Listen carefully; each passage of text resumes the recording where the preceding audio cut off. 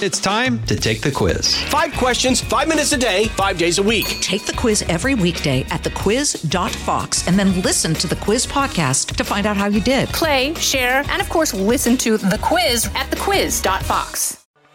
It's the Media Buzz Meter with Howard Kurtz. Woke up this morning, looked out the window. It was raining pretty hard here in Washington. About 45 degrees. I don't usually leave with the weather report, but you'll see where this is going.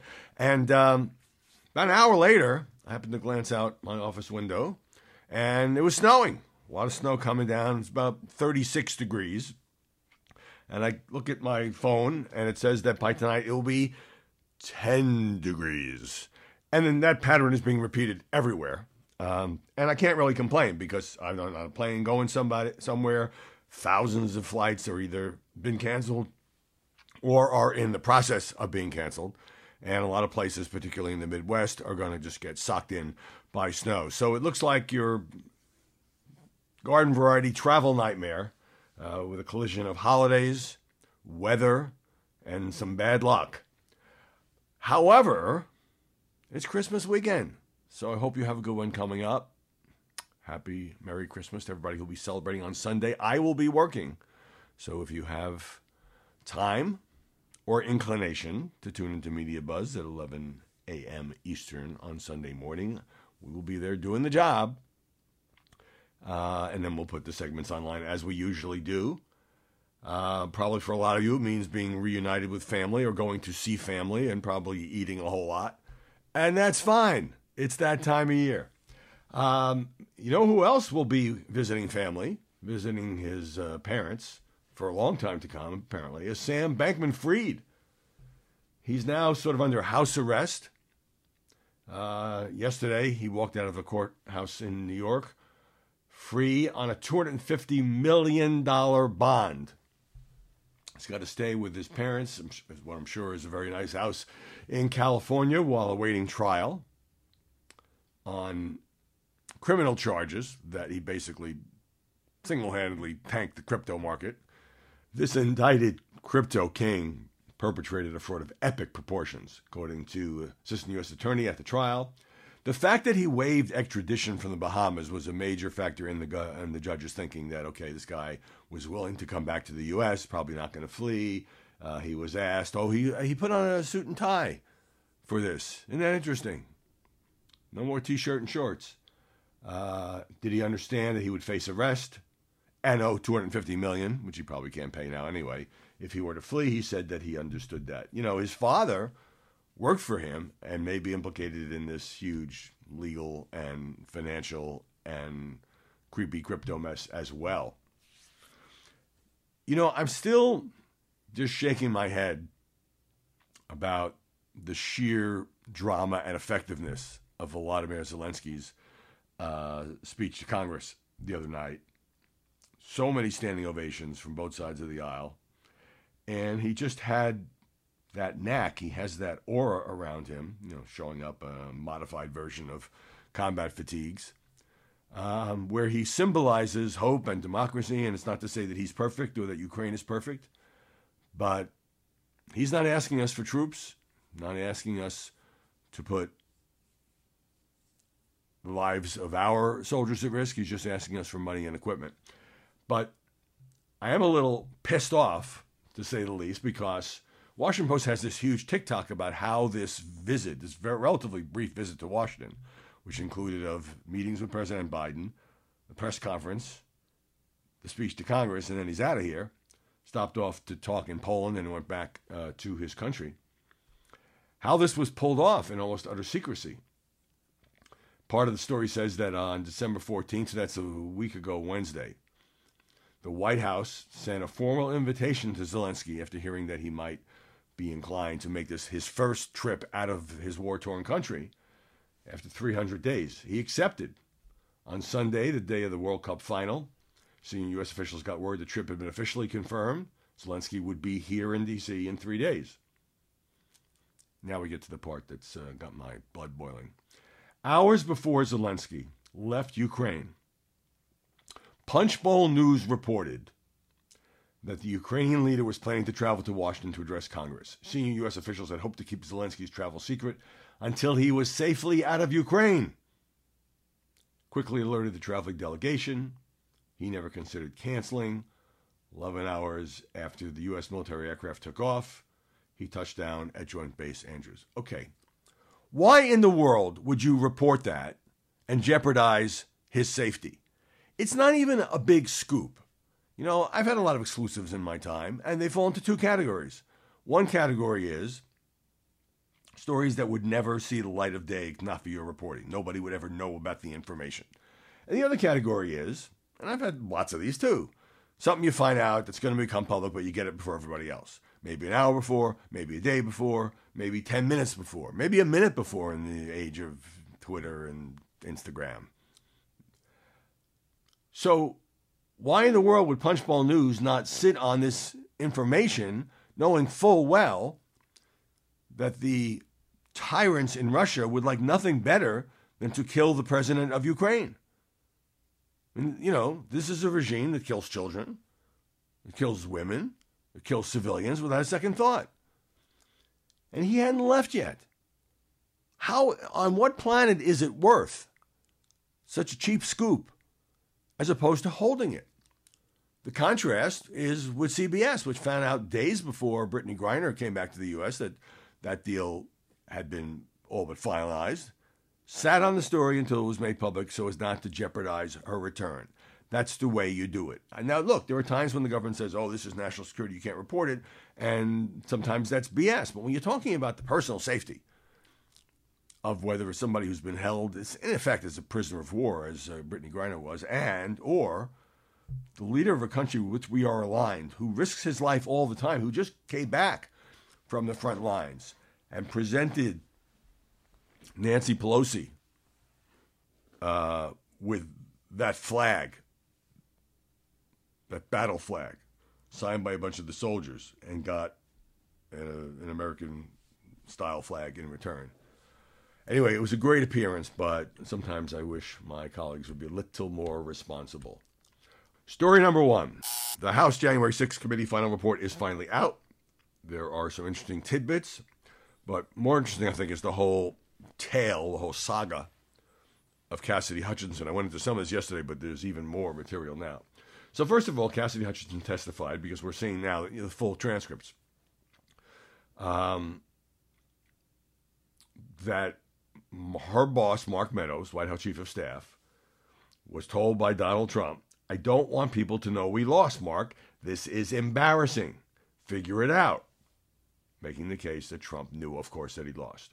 Hutchinson also testified that John Ratcliffe, former director of national intelligence, told her that Trump had privately conceded that he lost the election. He's like, I've had a few conversations with the president where he acknowledged he's lost. He hasn't acknowledged that he wants to concede, but he acknowledges that he lost the election. Then he'll immediately backpedal. So he was back and forth. The reason this matters is, if Donald Trump knew he lost and then decided to mount what is now a more than 2-year crusade to say that he didn't lose and it was stolen, it goes to the question of intent and deception of all of that. So the final report is 800 pages. And here's the key sentence or passage. The central cause of January 6th was one man, former President Donald Trump, whom many others followed. None of the events of January 6th would have happened without him. Here's Trump's former deputy campaign manager, Justin Clark, talking about Rudy Giuliani in the days after the election as he was trying to vacuum up, every wild allegation of possible election fraud. Rudy was just chasing ghosts. And then there's a scene where President Trump and others are in the Oval Office, I believe. This comes from Hope Hicks. On the phone with, let's just say, one of the more aggressive lawyers on his behalf, Sidney Powell. And she's talking about, money from Venezuela and Cuba, grand conspiracies to overturn the election. And Trump puts the phone on mute and says, this does sound crazy, doesn't it? All right. But Cassidy Hutchinson, now that we know the story, I think it was very brave of her to give that particularly televised testimony. She was very poised, and, she said a lot of things. And again, I'm not putting her on a pedestal, but she worked for Mark Meadows. She wanted to be part of the Trump administration. I mean, I've said again and again and again, I think the committee has made mistakes. It was too partisan. It was too much Trump is guilty speechifying. I think the criminal referrals are empty and symbolic. But the panel did dig up a lot of information. And here's this young woman. And she has to testify in a deposition before the committee. And the Trump White House arranged for her to get a lawyer, Stefan Passantino, who, based on her testimony, and of course all the legal experts are parading across cable TV, may be accused of, or certainly there are strong whiffs of, witness tampering. Because she didn't have any money to hire a lawyer, and she was scared. So Passantino shows up and says, I'll be your lawyer. Don't worry about the money. I'll never send you a bill. Where's it coming from? We'll talk about that later. And he goes on and on and on to say, look, the committee doesn't know what you can recall and can't recall. Saying I don't recall is not perjury. You don't have to fill in a lot of blanks. We know you're loyal. We know we can count on you. I mean, you don't have to have seen a lot of Godfather movies to understand what he's saying. Keep your lips zipped. Don't say anything incriminating. When she got to the part about the altercation and the beast in the limo, or the SUV it was, when Trump wanted to go to the Capitol on January 6th, we're not going to get into that. And so she gave very limited information. She felt she had lied. She thought she was effed in her first deposition. And she said she would pass the mirror and she would say, I'm going to have to live with this for the rest of my life. And Cassidy Hutchinson said, I've got to fix this as best I can. So she went to her father. She didn't have much of a relation with the father. Father was a big Trump supporter. Begged him for some help, money, and support. Didn't get it. She had a couple members of QAnon followers in her family. They weren't able to do anything for her. Finally, I guess somebody arranged for her to get a pro bono lawyer. And she said she wanted to come back to the committee and testify. And then she gave the fuller deposition, some of which we've seen. And then, of course, she goes before the committee in the glare of the Klieg lights and delivers what I thought was probably the most effective testimony of the entire year and a half of hearings.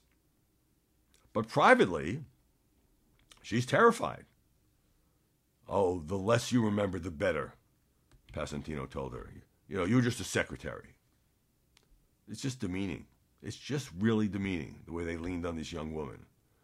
And so she then tells somebody, according to her deposition, that she knows if she tells the truth, that the entire weight of Trump world is going to come down on her. She knows it.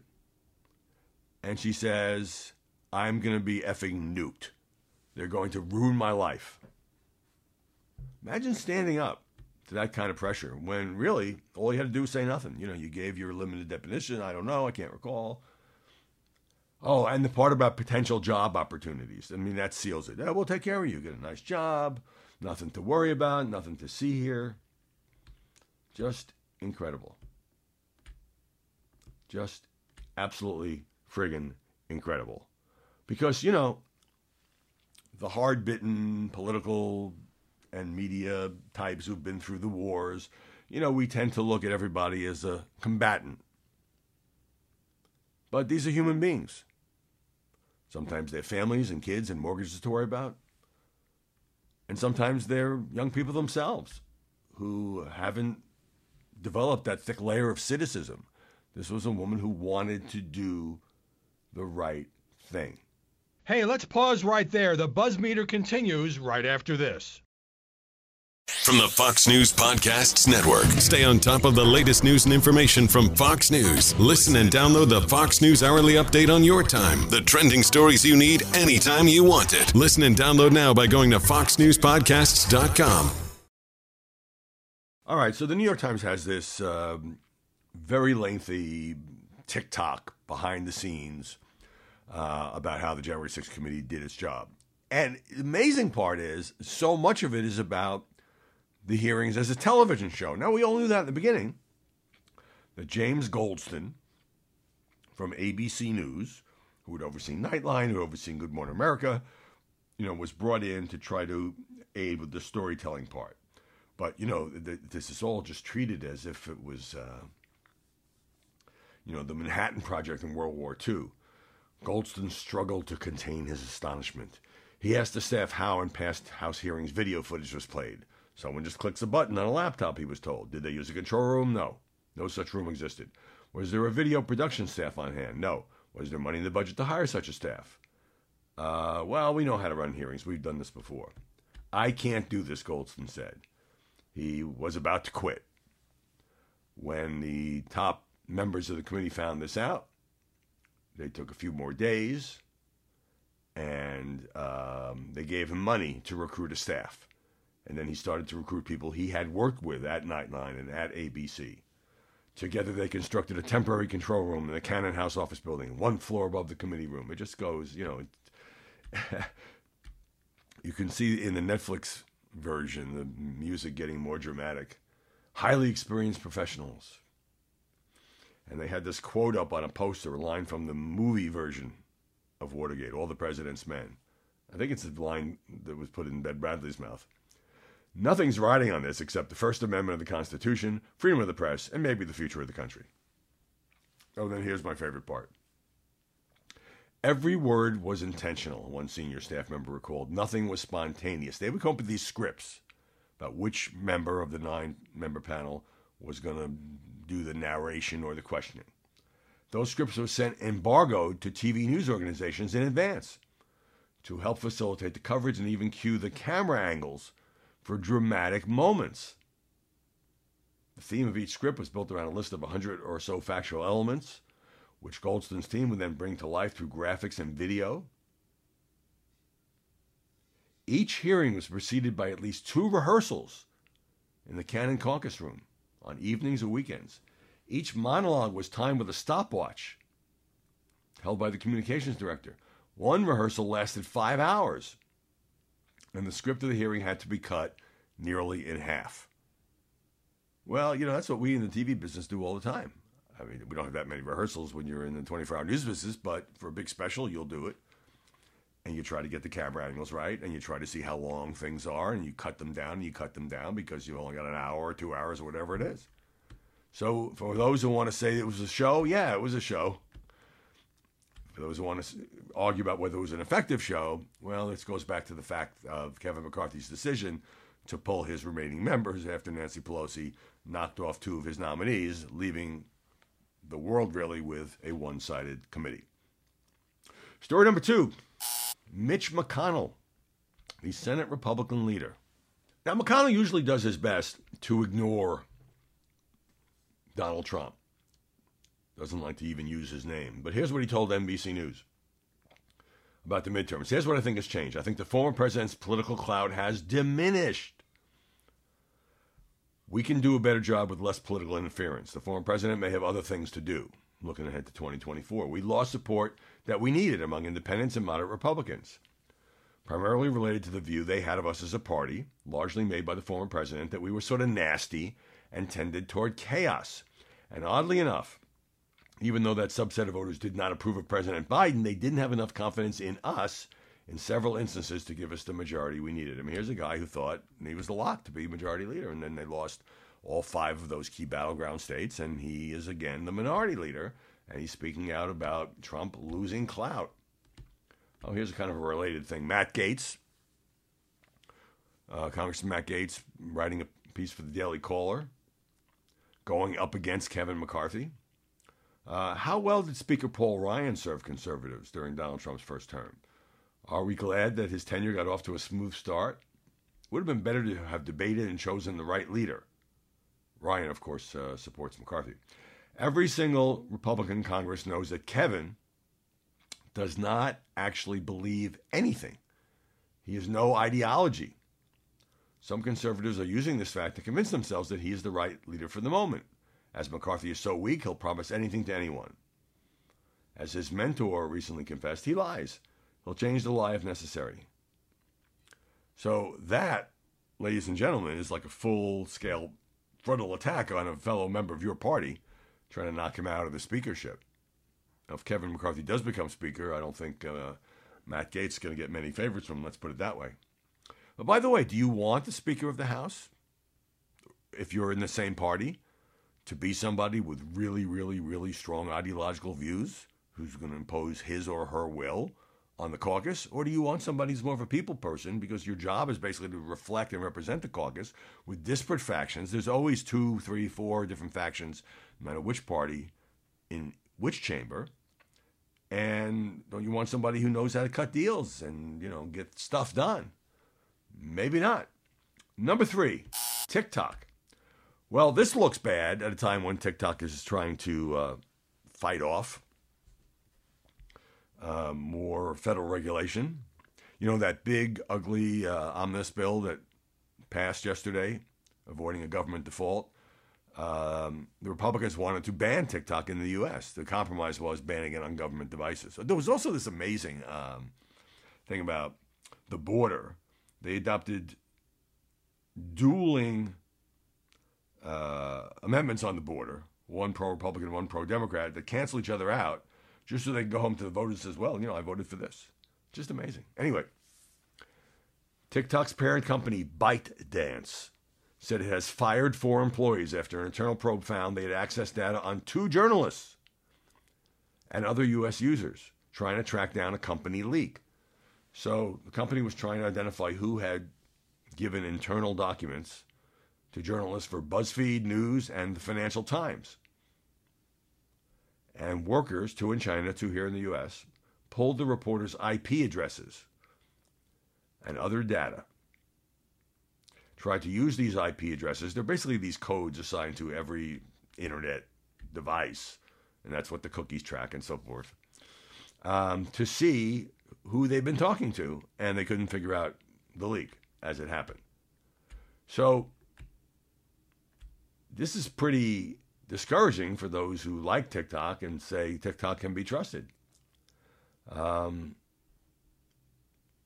This went out to staff. It was shared with the Washington Post. New York Times was the first to report it.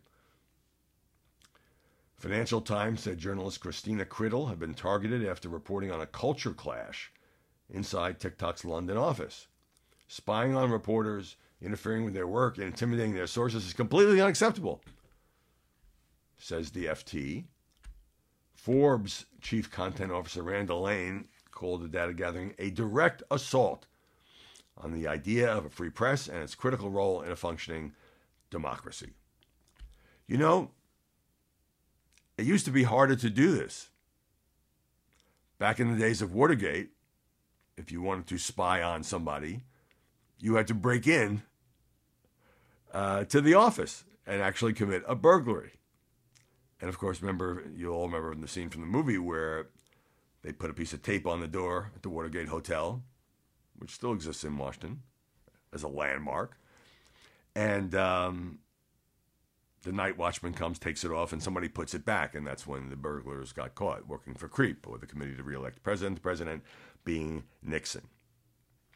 And then it became, electronic eavesdropping. That's what happened in the Obama administration, when journalists turned against President Obama's efforts, or his Justice Department's efforts, to track down leaks by the AP, by former Fox correspondent James Rosen. And then it was a similar thing with President Trump. In this case, the question was, certain journalists had their electronic data tampered with or scrutinized, but they were never told until after the fact.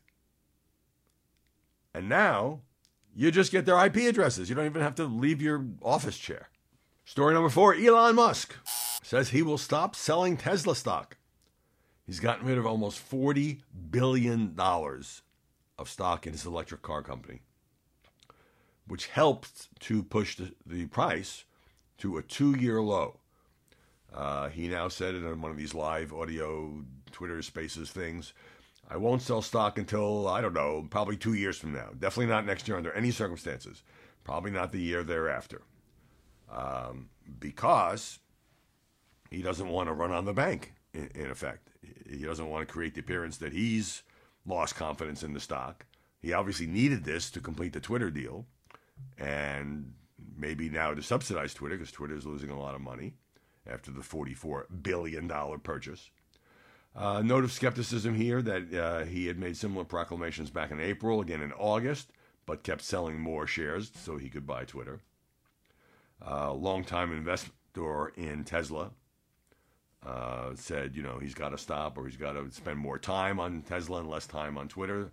Hence the poll saying he'll step down as CEO.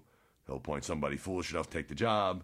That person has not yet surfaced. In other Twitter news, remember the college student, the guy running the @ElonJet, who got banned, and then a bunch of journalists got banned temporarily because they either covered the story or linked to his account, but some didn't. So the guy's name is Jack Sweeney, 20 years old, and he's now changed the account. He's caved in, and I think this is actually a good thing. It's now called @ElonJet Next Day. So he'll still track the movements of the jet, but with a 24-hour delay, which is what Musk had originally asked for.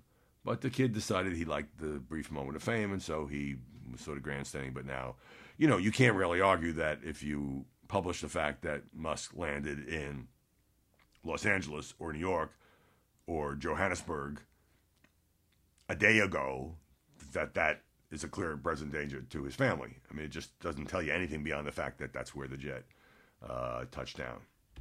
So that I find sort of interesting. Hey, let's pause right there. The buzz meter continues right after this.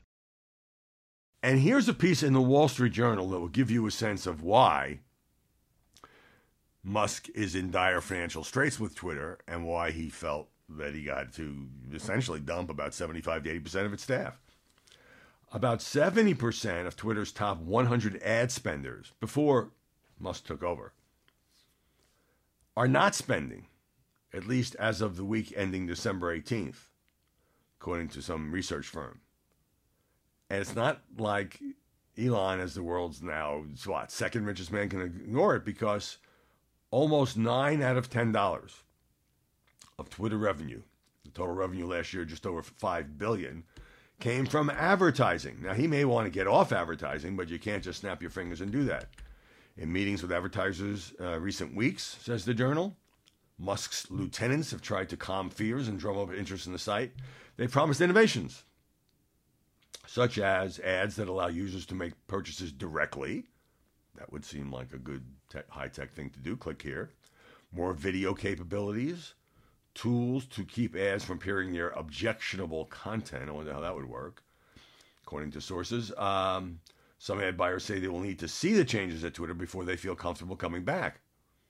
They're concerned about Musk's moves as owner and CEO, including abrupt rulemaking and controversial tweets. Right now Musk is Twitter, and so it's almost like Twitter doesn't have a separate brand from what Elon is doing. Now, the list of defectors includes, drumroll please, United Airlines, General Mills, General Motors, Pfizer. Musk wants to, wean the company off of the ad dollars and get with this $8 a month plan. But that takes time. You can't just throw away 90% of your revenue overnight and expect to have a functioning operation. So also, some advertisers were pissed off because when he was in a feistier mood, Musk was threatening a thermonuclear name and shame versus advertisers who had left. Well, what shame is there is making a business decision to leave Twitter? Why would that be a great name and shame thing? I don't know. Twitter doesn't have great leverage on Madison Avenue, unlike Meta. And it's got competitors, everything from Netflix to TikTok. Oh, Elon says Twitter is rolling out view count, so you can see how many times a tweet has been seen. This is normal for video. Shows how much more alive Twitter is, and it may seem, as over 90% of Twitter users read, but don't tweet, reply, or like. So on the one hand, this feeds the addiction to, like, I got to get my numbers up, how many people like me, how many people are seeing my stuff. On the other hand, it gives users reassurance that even though maybe the bulk of the Twitter population, the users that is, are more passive, they're not hitting the button every time they see something that makes them smile or cry or whatever, but it is reaching people. You know, it's pretty simple stuff. Only because Twitter was bound by this traditional, like, you couldn't edit the tweets, which always drives me crazy. Because I'm like a stickler for that. So I misspell a word, I go back, I have to delete it, write the tweet again. Screw that, right? All right. Number 5. I mentioned the other day this New York Times piece on incoming Republican Congressman George Santos, and how I still can't believe that he ran for Congress twice, lost the first one, won this time, and whoever was running against him didn't discover that basically his entire resume was, I mean, saying padded or embellishment doesn't really do it justice, because when it came to where he went to school, where he had worked, he claimed to have worked at 2 giant Wall Street firms, a foundation or group he set up to help animals. I mean, one after another. The New York Times either couldn't confirm it or there was no record. Didn't go to the school he claimed to have gone to. Didn't work at Goldman Sachs the way he had claimed. It's 2 phone calls. You're running the campaign against this guy. You just accept it. It's 2 phone calls. But now comes the kicker. George Santos ran very openly as a gay Republican and is billed as the first out gay Republican to be elected to Congress who wasn't already an incumbent. You know, obviously when people like Barney Frank got to Congress, voters of Massachusetts didn't know that. But then you run for re-election, then you tell the Boston Globe that you're gay, and, you know, it obviously doesn't seem as dramatic as it did back in the days of Barney. But the Daily Beast now reporting that just 2 weeks before launching his first congressional campaign, 2020, he divorced a woman named Uadla Santos. But apparently didn't want anybody to know that. Santos told USA Today this past fall, I'm a gay married man. I'm openly gay, never had an issue with my sexual identity in the past decade. And I can tell you and assure you, I will always be an advocate for LGBTQ folks. Never publicly disclosed his marriage to the woman. The reason that's such a okay, I can't come up with the right euphemism. The reason that preys on your mind so much is, for so many decades in Washington and in the American culture, and there's a great new book out that I'll talk about next week because I'm going to interview the author. I mean, you couldn't be gay and work in the United States federal government. You had to hide it. It was grounds for discharge. Not just in the military, in any civilian agency. You couldn't, work in the agriculture department or the interior department if you were gay. And so a lot of people hid the fact that they were gay until then they had Bill Clinton with Don't Ask, Don't Tell in the military. And finally today, gay marriage is legal and there are gays openly in every walk of life, and that's great, and we've made a lot of progress as a society. But Santos must have thought it was an electoral asset to run as a gay Republican and didn't want to muddy the narrative by saying, yeah, I also was married to this woman. He has promised to address these allegations broken by the New York Times next week. The fact that he couldn't address it immediately tells me he's in trouble. I don't know what will happen. I think he'll probably be seated. Kevin McCarthy or whoever is not going to have that many Republican votes to play with in the House. But he's got some splaining to do. As an old line on a sitcom once put it. And I, obviously struggling with my voice a little bit around holiday time here, as we wait the results of this rain-sleet combination, I'm going to sign off now. I do hope you'll have a chance to watch Media Buzz on Sunday. If you don't, I get it. It's a big holiday. And again, a very Merry Christmas to everybody who will be celebrating that holiday. But I will be back here. Might do a shorter one on Monday. I know that everyone's taking that day off. But I look forward to talking to you some more. Thanks for sharing the time with me. We'll see you next time with more BuzzMeter. Listen ad-free on Fox News Podcasts and via Apple Podcasts, and Prime members can listen to this show ad-free on Amazon Music.